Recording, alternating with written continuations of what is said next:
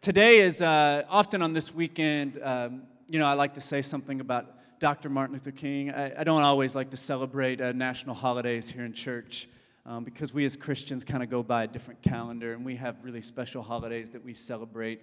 And often our holidays in our nation aren't necessarily pointing towards Jesus' gospel-centered values that we have here at our church.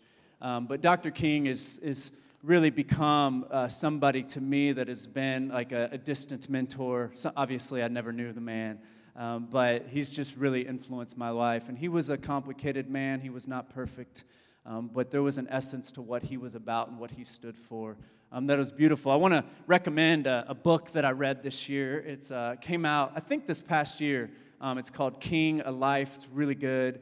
I love biographies, and this is one of the best that I've read.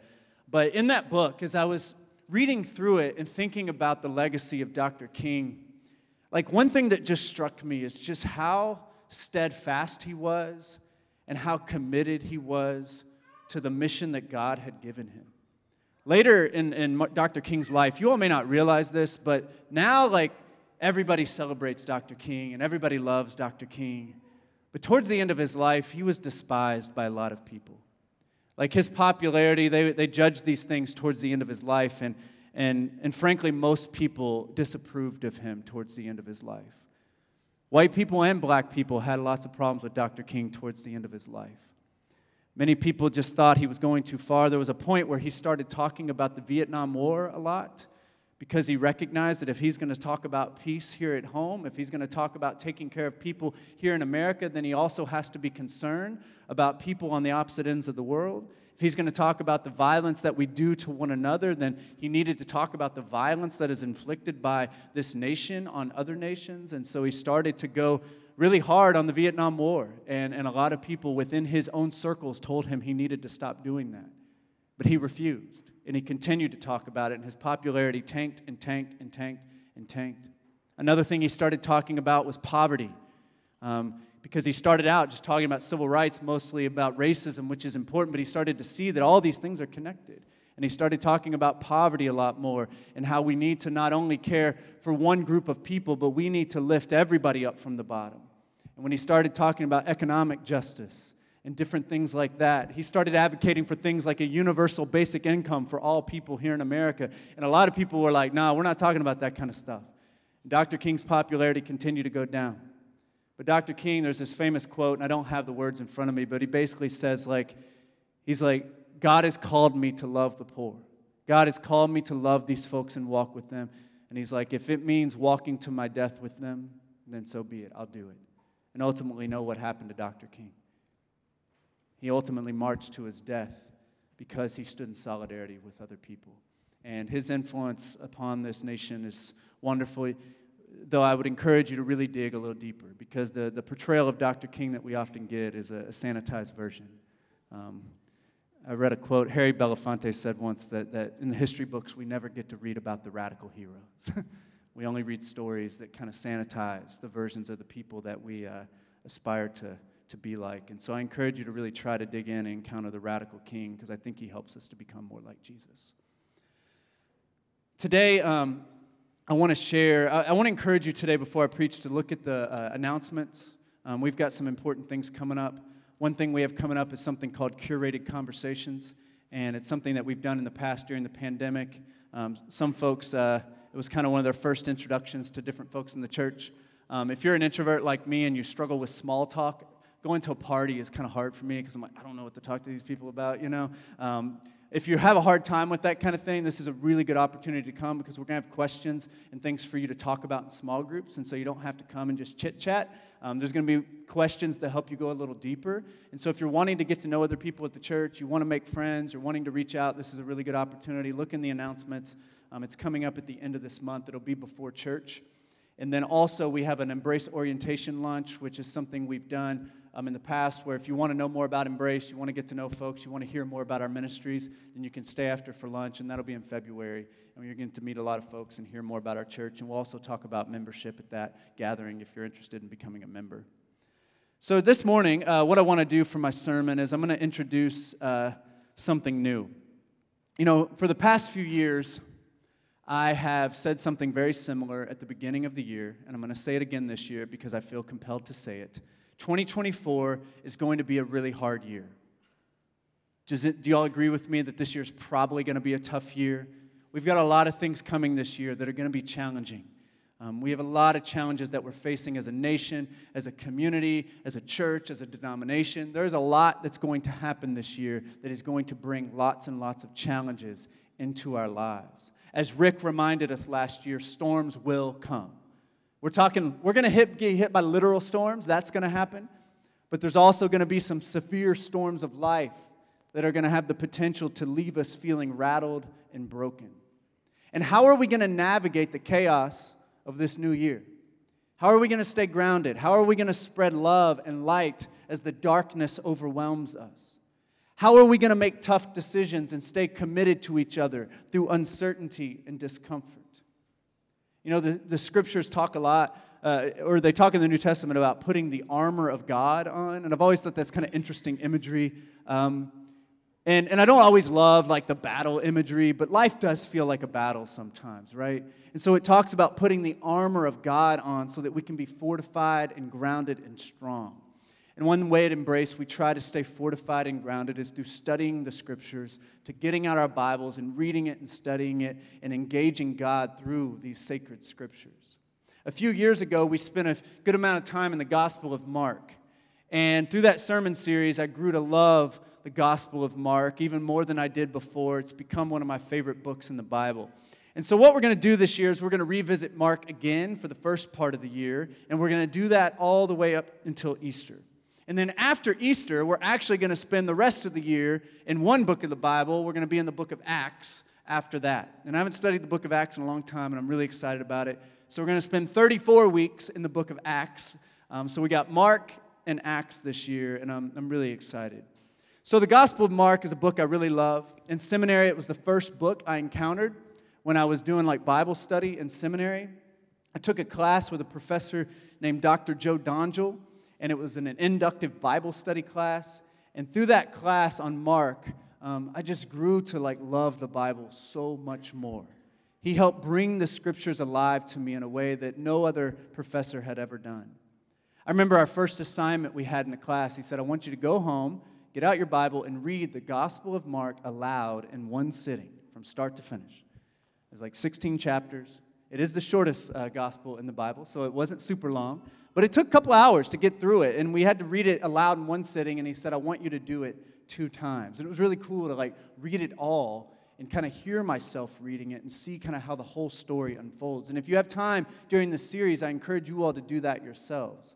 You can get in a small group. If you're in a small group, y'all can decide, let's take one meeting. We're just going to take turns and read a chapter and go through the whole Gospel of Mark aloud. I think it would be really beneficial for you all. But the good thing is it is the shortest gospel in the Bible. Mark is very concise in the way he talks about Jesus' life, and it's a wonderful, I think, gospel for us to engage. Mark is all about action.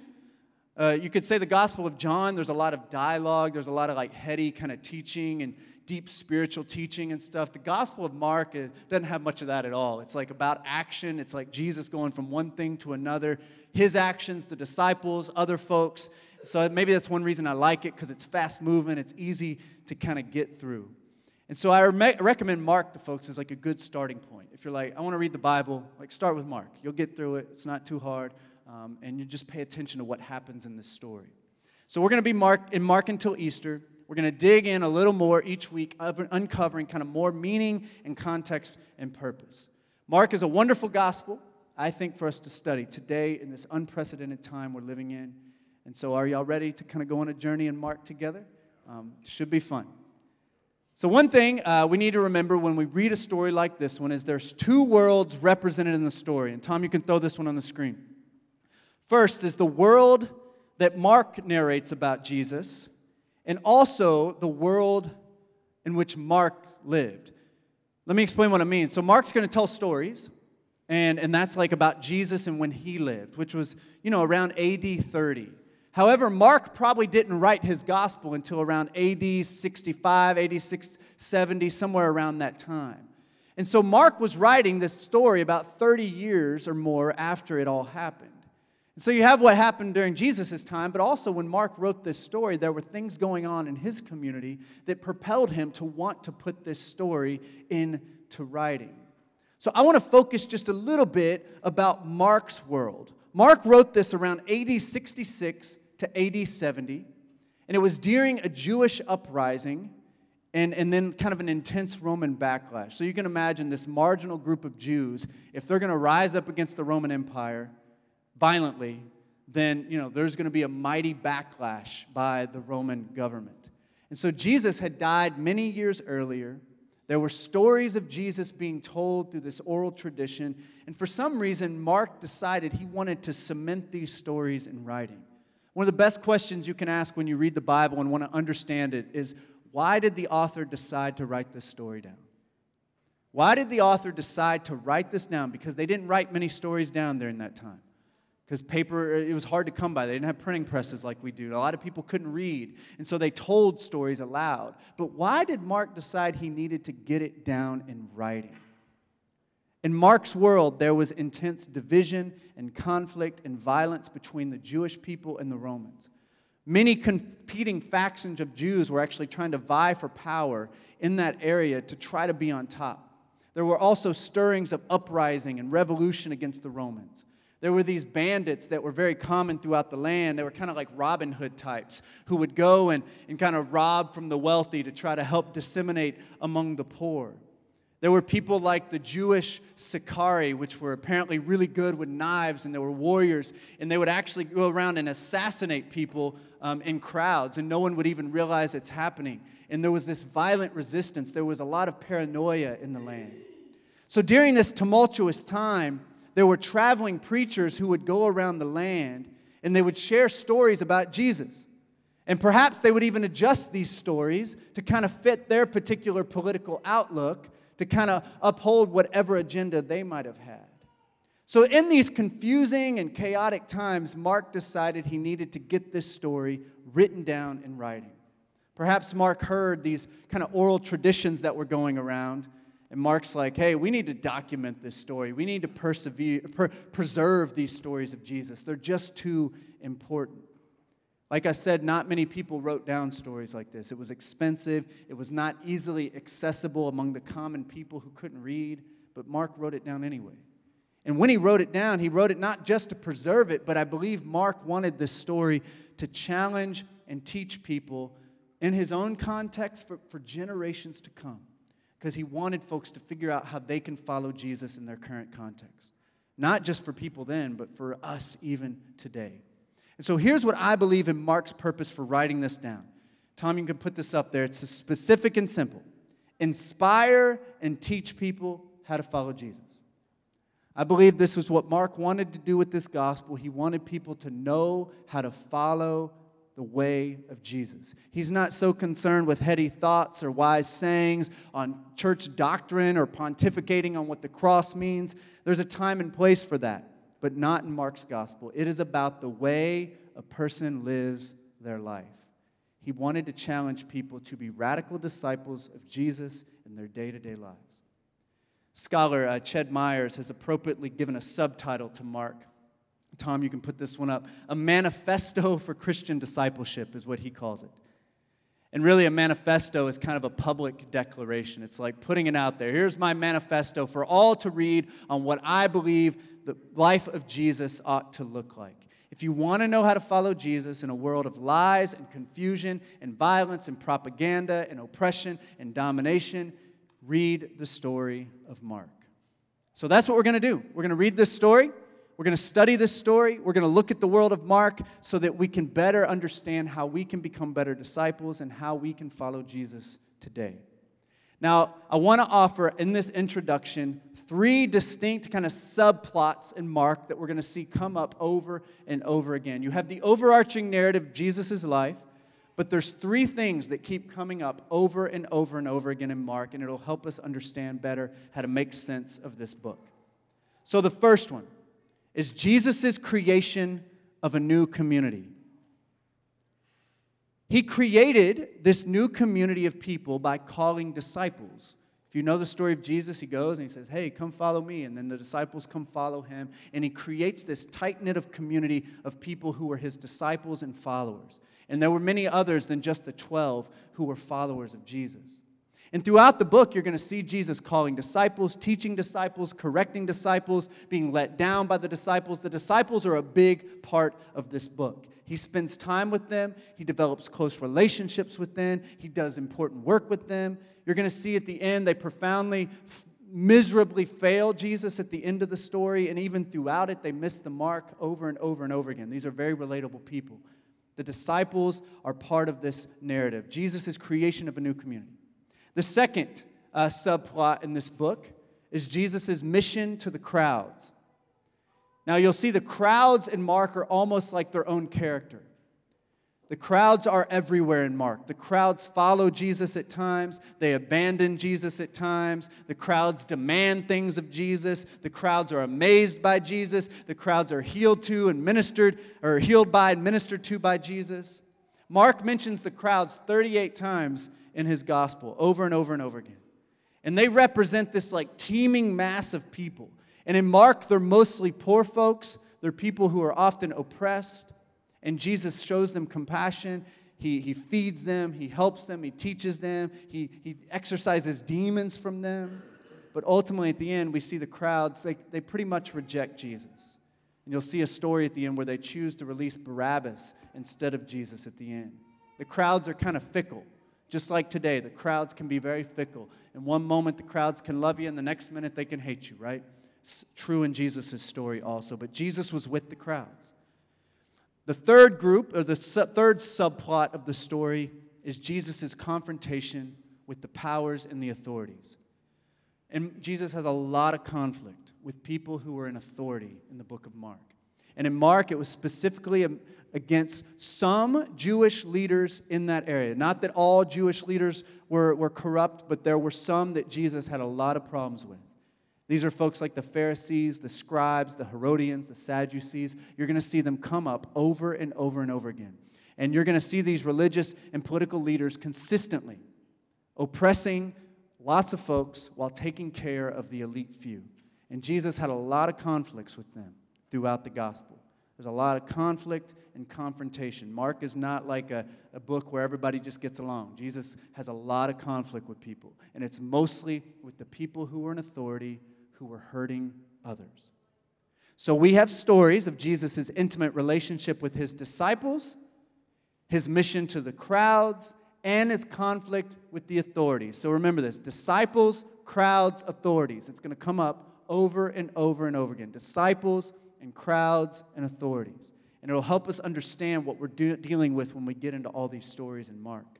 So if you want to live a life shaped by Jesus, then we need to follow his example, okay? And so if we're going to follow his example, we need these aspects in our lives also, I believe, if we're going to discern how to live like him. And so I want to offer up 3 questions that this guy, Reverend Sam Wells, that I'm going to borrow from him, that are going to help us think through how we can engage these 3 different things in our own lives. So like Jesus first, I believe we need to be part of a group of disciples.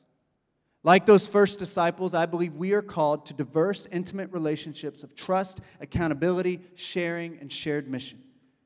Now, this is often hard to find, but I think many of us, we may have friends that we hang out with and spend time with, but are we in close relationship with other disciples of Jesus who are seeking to follow Christ, who take the relationship to Jesus seriously, who are wanting to follow after Christ in their day-to-day lives?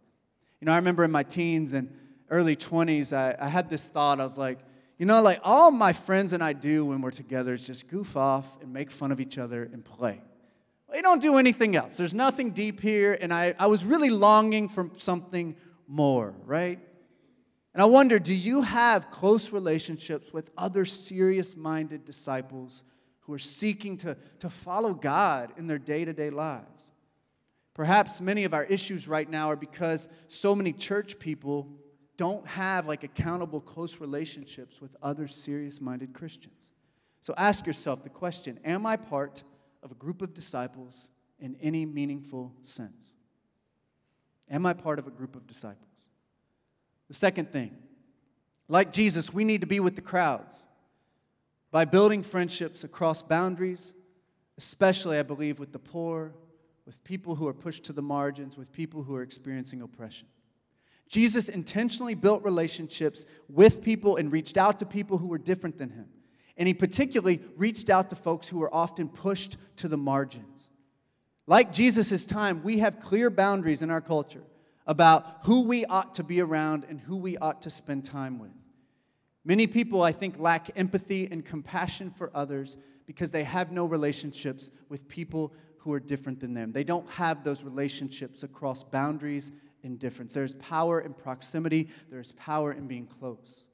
And embrace, a cool thing about our church is we've been able, historically, over the years, to be able to provide space for those kinds of friendships and relationships to form. And all churches ought to be those kinds of places. Often we find our churches just being a bunch of people who are all the same.